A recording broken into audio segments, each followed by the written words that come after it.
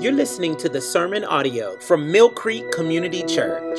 If you like what you've heard or want to find out more information, please visit our website at mymillcreek.com. Good morning, Mill Creek. Thanks for braving the weather to come out here. I'm Caleb Johnson, and I'll be reading this morning's scripture passage, which is Genesis chapter 12, verses 1 through 19. If you're using the Bibles on the chair back in front of you, it's on page 6. Genesis 12, 1 through 9. Now the Lord said to Abraham, "Go to your country and your kindred, your father's house, to the land that I will show you. And I will make of you a great nation. I will bless you and make your name great, so that you will be a blessing. I will bless those who bless you, and him who dishonors you I will curse. In you all the families of the earth shall be blessed." So Abraham went, and as the Lord had told him, and Lot went with him. Abram was 75 years old when he departed from Haran. And Abram took Sarai his wife, and Lot his brother's son, and all their possessions that they had gathered, and the people that they had acquired in Haran. And they set out to go to the land of Canaan. When they came to the land of Canaan, Abram passed through the land to the place at Shechem, to the oak of Moreh. At that time the Canaanites were in the land. Then the Lord appeared to Abraham and said, "To your offspring I will give this land." So he built an altar there to the Lord who had appeared to him.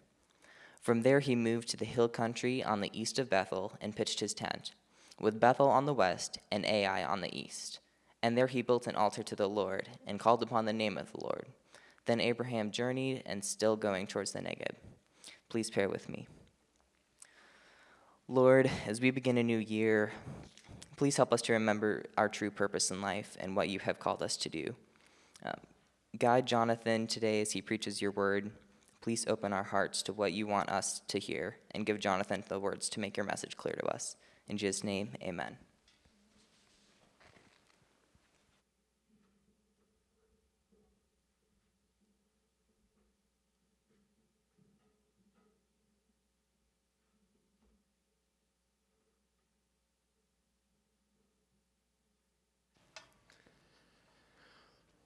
When I was 17, I remember sitting in the office of my high school guidance counselor, and she asked me a question. Where do you see yourself in 5 years? It's a difficult question for a 17-year-old. And I thought I had some idea of where I saw myself in 5 years, but for me, that question caused a deep existential crisis. I remember walking away and thinking to myself, well, what do I want with my life? What are my desires, and where do I see myself going? And I reflected on that question for days and days and even weeks, thinking about where will I be in 5 years? And after much contemplation, I came to the conclusion, well, I don't know. I mean, what 17-year-old does know the answer to that question? I'm guessing there's probably a few out there who have a very clear vision of where they're going and what they're going to do, but that wasn't me, and I'm guessing that's not most of us. In fact, I don't even think that's just 17-year-olds. I think that's a common thing that affects all of our lives. But we live in a culture where there's this pressure to get your life figured out. Get a plan in place, figure out where you're going, what you're going to do, and how you're going to get there. And it's not a bad thing to have a plan and to understand your purpose, but there's so many different metrics to how we figure that out. Well, what makes you happy? What are you good at? What can make you a lot of money? There's so many different ways to look at that question.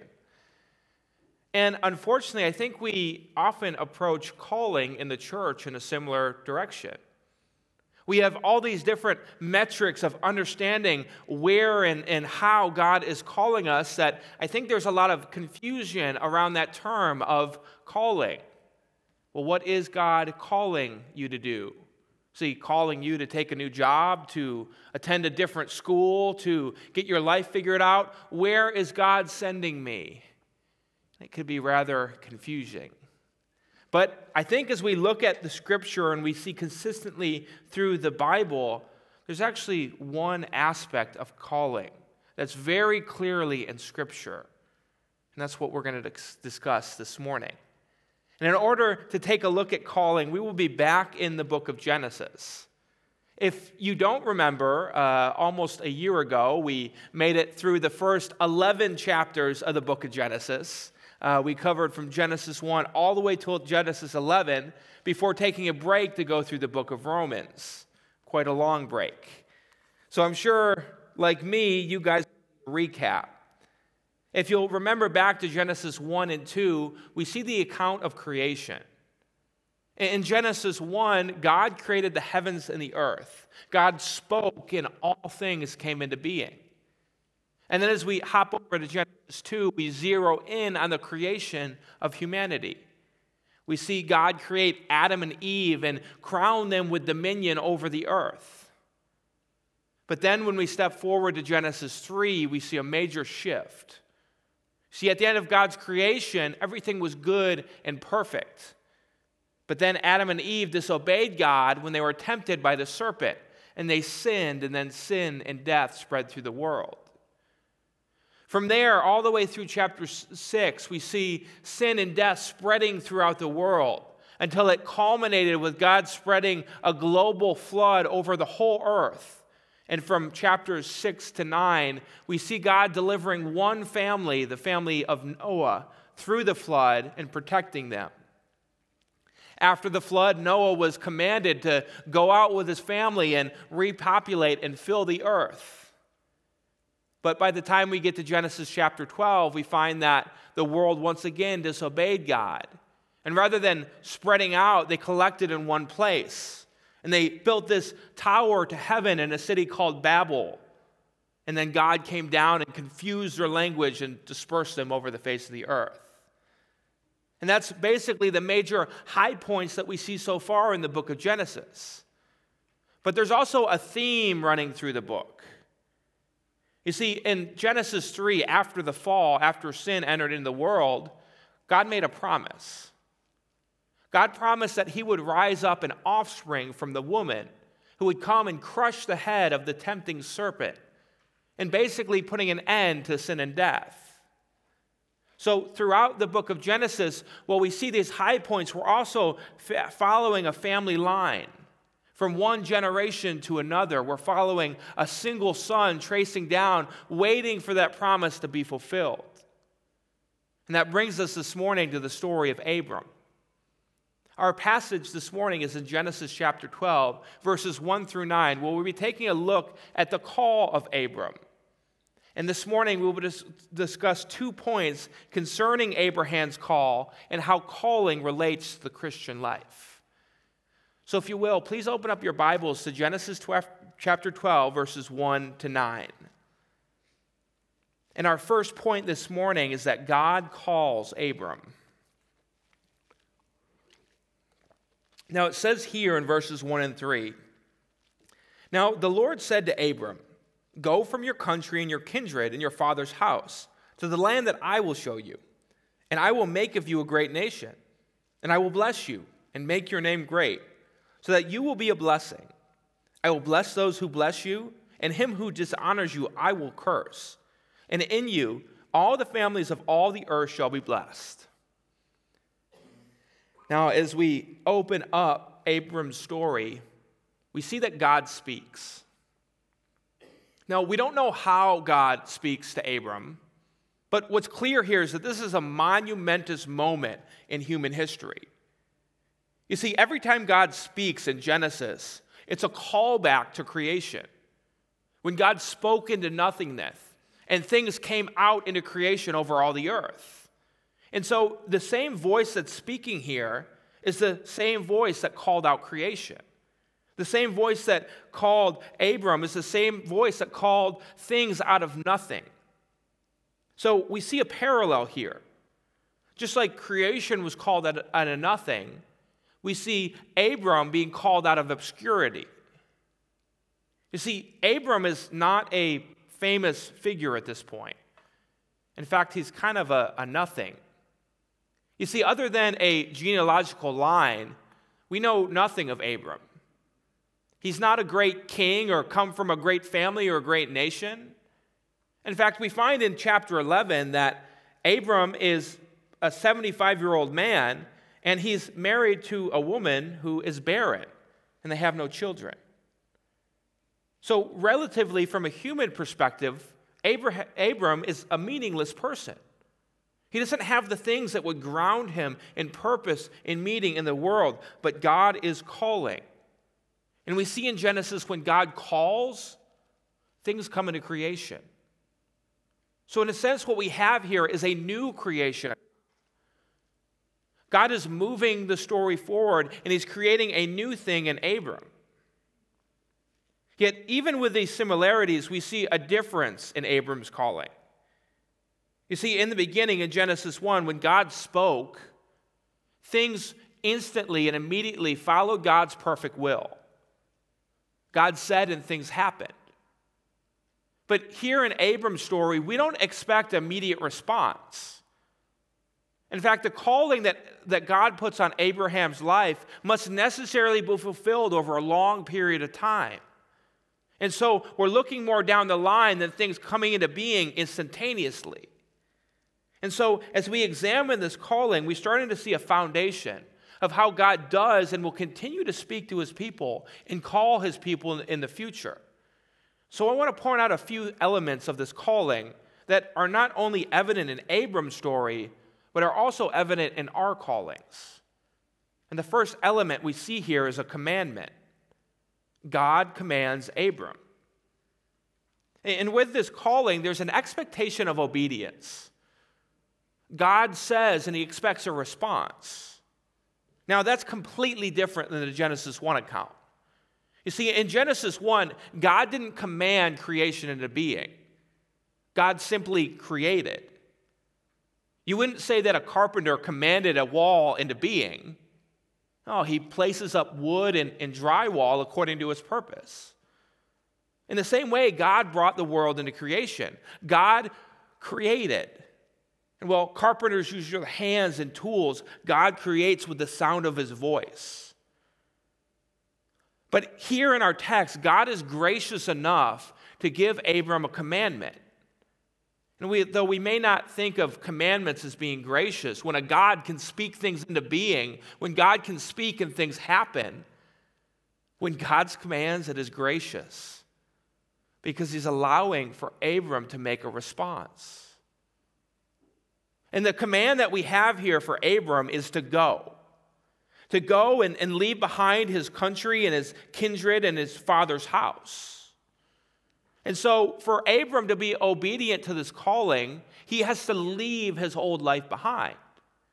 Everything he known and everything that he is, he has to hand away in order to follow God's commandment.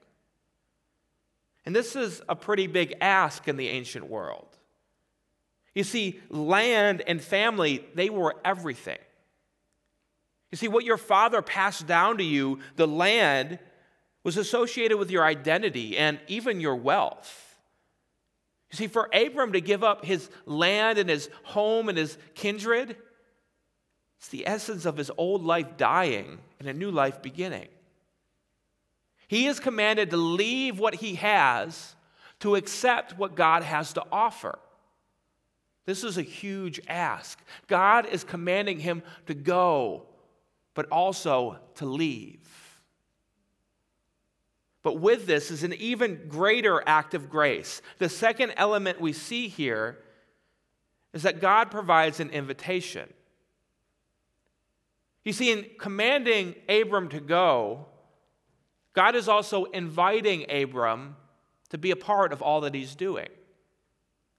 You see, God is calling him to go to the land that I will show you. And what he's asking here is for an even deeper thing than obedience can provide. You see, children, they can obey their parents without ever believing it's the best thing for their life. I can obey the law without ever believing it's the right thing to do. Sometimes I follow the speed limit when I don't actually want to. But what God is asking for here is trust. He's saying, I want you to trust me, to come with me, to walk with me, trust me. Put your life into my hands. That's a much deeper level of commitment that obedience has to offer. And here we see God's grace on display. The God who we see has spoke things into creation is now stooping down to offer Abram a hand of invitation. He's saying, come with me. And what we're talking about here is God providing a personal relationship. You see, God says, go to the land that I will show you. He's saying, I will make of you a great nation. He's saying, I will bless those who bless you. You hear that word? That personal pronoun over and over and over again. God is saying, I am going to do this for you. God is saying, come with me. Let me show you. God is saying, come into my plans and my purpose, and I will be with you. God is inviting Abram into a personal relationship, and he's promising to go with him. And that's our final element of Abram's calling. God is giving Abram a promise. As we walk through this text here, these first two verses, promise is the most prominent place in the text. God is promising a lot here. You see, not only is God saying that he's going to affect Abram's life, God's going to affect the life of his children by making them a great nation. And not only the lives of his children and his future generation, God is going to use Abram to affect all the families of all the earth. You see, this isn't just a problem for Abram. This is a promise, a global promise for all the peoples of all the earth. This promise is huge. And wrapped up in this idea of promise here is a word we see over and over and over again. Kids, do you guys see that there in the text? 5 times God uses a word here. Do you see it? It's the word blessing. Blessing, bless, blessed, over and over again. God says, I will bless you.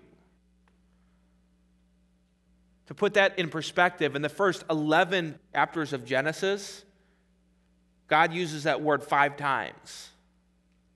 Same number of times he uses it right here in our text. You see, this is a callback to creation. In the same way that God created the world and blessed the world and then gave a blessing on humanity, Adam and Eve, to go out and fill the earth, God is now putting his blessing and favor on Abram. He's saying, I am choosing you out of all the nations, of all the people, of all the earth, to take my favor, to take my personal, deep commitment. I am calling you. And as God calls Abram, it's how God is going to put favor on the nation of Israel, who will come down the line many generations later. And it's how God will place his favor on all the peoples of all the earth. See, Abram's calling didn't just affect Abram. It affected Israel. It affected you. It affects me. It affects all of us. God is giving us a promise. The question is, will God be faithful to his promise? You see, that's the question that Abram had to ask himself. Will God be faithful to his promise? You see, as we've seen, Abram is an old man. He's 75 years old. He has no children, so a nation kind of seems like it's out of the picture. In fact, he's an obscure picture. So who's to say that this God will be faithful to his promises? Now, for us, we have to remember that we're living in a world of multiple gods, a polytheistic culture. There are gods all over the place. Who is to say that this God is any greater than the gods of the rest of the nations? Do we believe this God? And it's not only will God fulfill his promise, but can God fulfill his promise? Obviously, by a human standard, Abram is disqualified from fulfilling these promises. He's 75 years old. His wife is barren. He doesn't meet the qualifications. That's the question we have to answer. Can God, will God be faithful to his promise? You see, this promise would track down through the generations. And Israel, as they were escaping Egypt, would ask the same question. Will God be faithful to that promise? So you see, for them, as they were out in the wilderness receiving the word of God, receiving the law, they too were asking that question. Will God make us a great nation? And as they heard the law read, they would have been familiar with those blessings and cursings associated with their people, and realizing that that promise that they gave to Abram was still alive and well in their day. Because just like Abram, God called Israel. But not just Israel. You see, God is calling you. God is calling you to step out of your old life and into a new life. God is calling you out of darkness and into marvelous light. God is calling you today through his Son, Jesus Christ. And he's asking you to lay down your life and pick up the life of Jesus. And with that calling, just like Abram, we also have a promise. Because Jesus didn't just ask us to go and follow. Jesus promised us eternal life. Will he be faithful to his promise? Can he be faithful to his promise? See, just like Abram, who was called, we have to answer that question. Will God be faithful? As we see here in our text, when God calls, God expects a response. And that brings us to our second point here this morning. Abraham responds to God. Now, as we see that Abram has to either obey God's command or deny God's command. And that's how calling works. When God calls us, he doesn't give us a third option. Either we follow God or we don't follow God. Either Abram goes and believes God, or he stays and he denies God. And as we see in our text, Abram, as he hears this calling, Abram responds. And here's what we see in verses 4-6. So Abram went, as the Lord had told him, and Lot went with him. Abram was 75 years old when he departed from Haran. And Abram took Sarai, his wife, and Lot, his brother's son, and all their possessions that they had gathered, and the people that they had acquired in Haran. And they set out to go to the land of Canaan. When they came to the land of Canaan, Abram passed through the land to the place at Shechem, to the oak of Moreh. At that time, the Canaanites were in the land. So as we look here at Abram's response, just like we saw three aspects of calling, we're going to see three aspects of Abram's response to God. And the first aspect we see here is that Abram responded to God with obedience.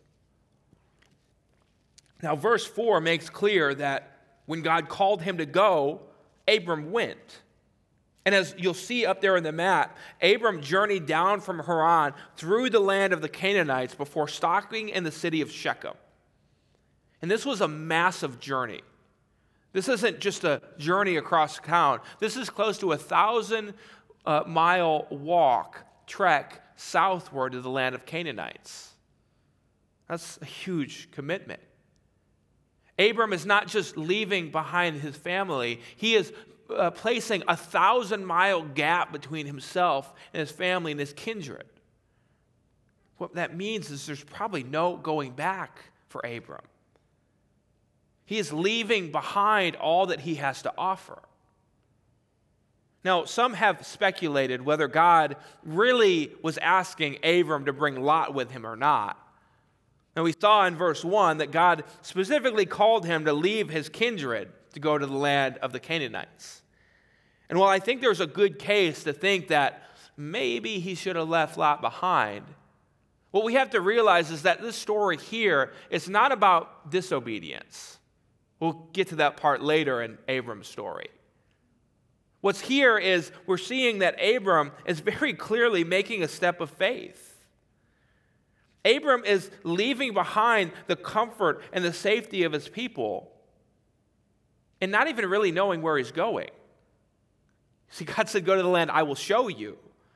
He didn't give him a map or a final destination. He didn't give him a game plan of every step on the road. He just said, go. Abram had no idea of where he was going and whether this land was going to be safe or not. Who's to say that he wasn't going to live amongst warring peoples? Who's to say that the land he was going to end up at was even going to be inhabitable? Who's going to say that the land that he was going was even going to be able to provide for his family? See, this is a huge step of obedience. Despite the logic behind his situation, despite the way things look, Abram went, he followed, he obeyed. Obedience should be our response to God's calling. When God says it doesn't matter what our situation looks like, it doesn't matter if we got all the details figured out, it doesn't matter if things make sense in our own minds. When God asks, he expects a response, and we should respond in obedience. As we see as Abram responds in obedience, we also see that Abram responded to God with trust. Our second aspect is that Abram responded to God with trust. We see that here in verses 7 through 9 as we continue forward. It says that then the Lord appeared to Abram and said, to your offspring I will give this land. So he built there an altar to the Lord who had appeared to him. From there he moved to the hill country on the east to Bethel and pitched his tent, with Bethel on his west and Ai on his east. And there he built an altar to the Lord and called upon the name of the Lord. And Abram journeyed on still there, going towards the Negev. Now, what we see here is that as Abram came to Shechem, God met him at the oak of Moreh. Now, again, we have another one of these strange encounters that we don't really know how to explain. God appeared to Abram. Now, we know that no one's ever truly set their eyes on the physical appearance of God, but we do know that God appeared to him in some way. And we can speculate wildly of what that looked like. Maybe this was God coming down in a whirlwind or veiled by smoke the way he did in the Exodus. But what is clear is that God stood before Abram. And in this encounter, God gave him another explanation of his promise. He says, this land I will give to your offspring. Now, we need to understand this in the right context. You see, God isn't giving Abram a new promise, but God is clarifying his promise. He's saying, this is what I always intended for you. See, what I said back in verses 1 and 2, this land I will show you, I always intend to give you. And a lot of times that's the way walking in God's calling looks like. You see, we don't get the full picture right off the bat. God is asking us to trust him, to walk in that trust, to go where he is showing us. And then he brings us understanding. And as we're called deeper into God's trust, and deeper into God's trust, we start to understand more and more and more. See, God is not intending to cover our eyes or keep things hidden from us. But what God is intending us to grow his trust, or our trust in him. God is calling us deeper. And for Abram, clearly we see that he trusted God and that he walked away from everything he owned to follow this calling. But even deeper here, we see Abram building up these altars as another sign of his trust of God. And it's kind of difficult to understand what these altars were. In fact, we don't really know what the purpose of. Maybe we should have understood it the way the Israelites would have, that these were places of sacrifice. Or maybe this is a more ancient form where these are just monuments set up to remember a moment. But whatever this was intended for, what is clear that this is a sign of a religious devotion.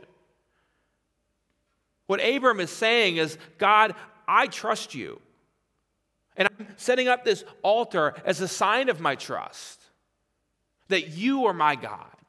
That I am with this God. Not the God of all these people. I am trusting in you. This is a sign of his trust. He is leaning into God's promises. He is leaning in and committing deeper to the Lord. He's saying, this altar is a sign that you are my God. Calling expects a response of trust. You see, if God can call out the galaxies into formation, if God can form our world with the sound of his voice, certainly God can fulfill his promises.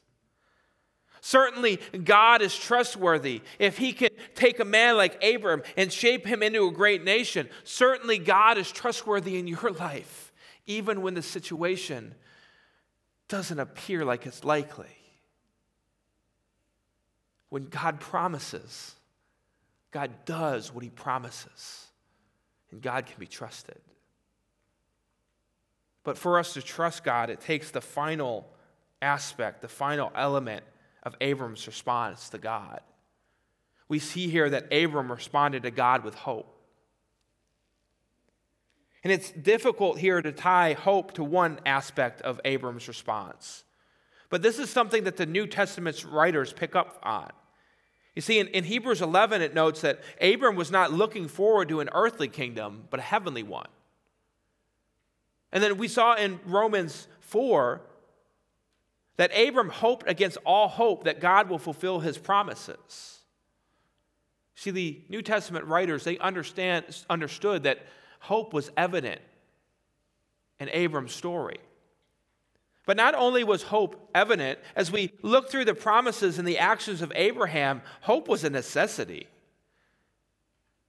Certainly, Abram understood that he was never going to see God's promises fulfilled in his lifetime. I mean, the man is 75 years old. His wife is barren, and he's being promised that he'll be created into a great nation. Clearly, he was never going to see that happen.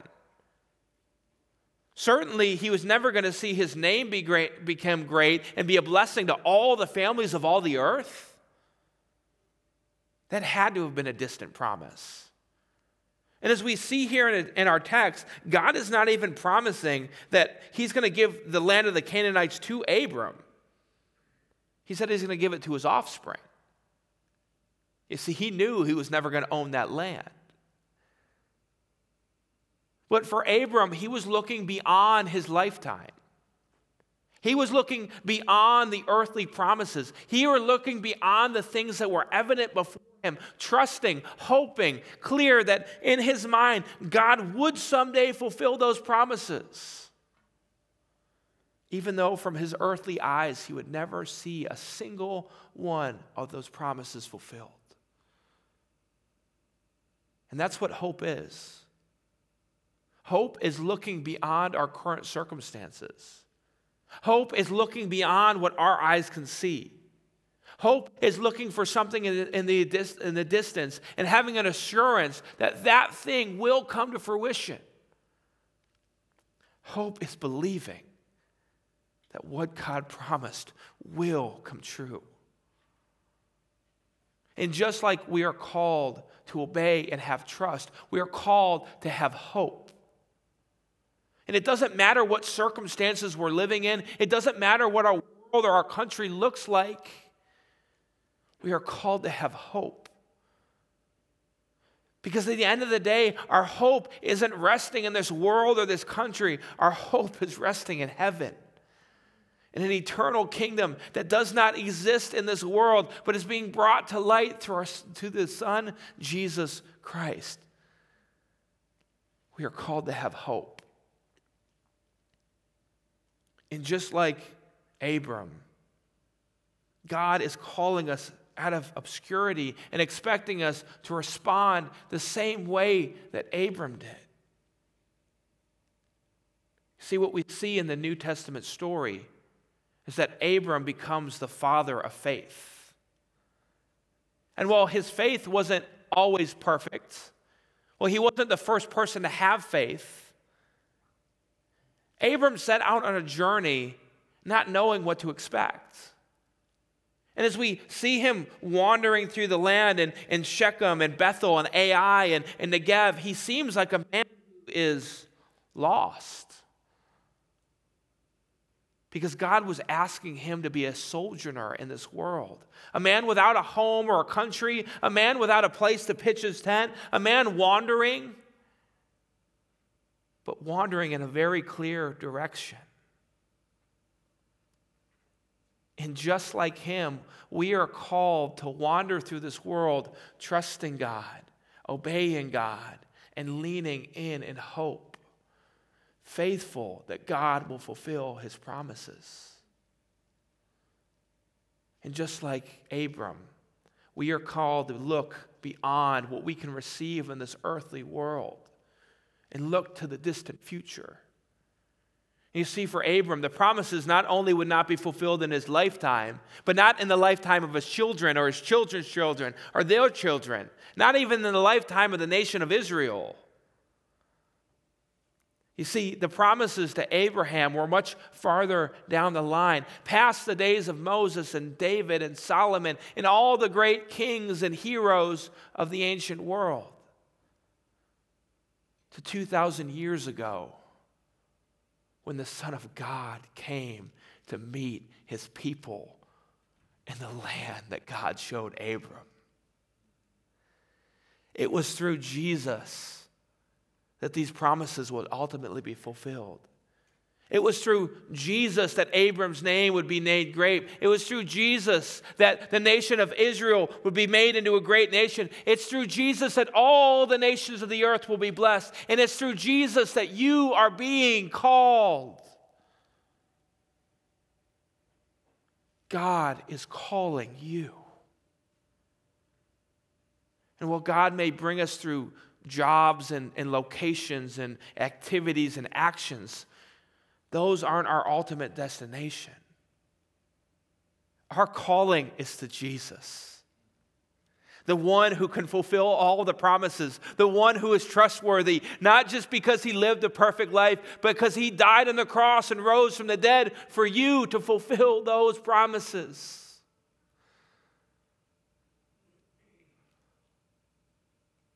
What step of faith is God calling you to take today? Maybe God is calling you to live in obedience. Maybe God is calling you to pick up the word and follow what the Bible is saying and live in faithful action by obeying his word today. Maybe God is calling you to trust, to step out of where you're currently living and step into a new situation. Whether it's into a new job or into college or a new career path or maybe even into marriage or a new family, what is God calling you to trust him in?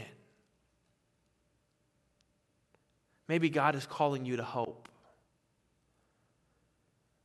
These past few years, we've been living in a very hopeless world. Have you lost hope? Or maybe you've set your hope in the wrong things. And God is calling you to set your trust in heaven. Or maybe God is calling you this morning to take that initial step of faith, to trust in Jesus, to leave your life behind, to repent of what you used to live in, and turn to the belovedness of the Son of God. I have to warn you, that's a big sacrifice. It means giving up everything you are and everything you have and turning your life aside. But oh, the promise of Jesus, the eternal life that we have in Christ. Oh, I urge you to turn to Jesus.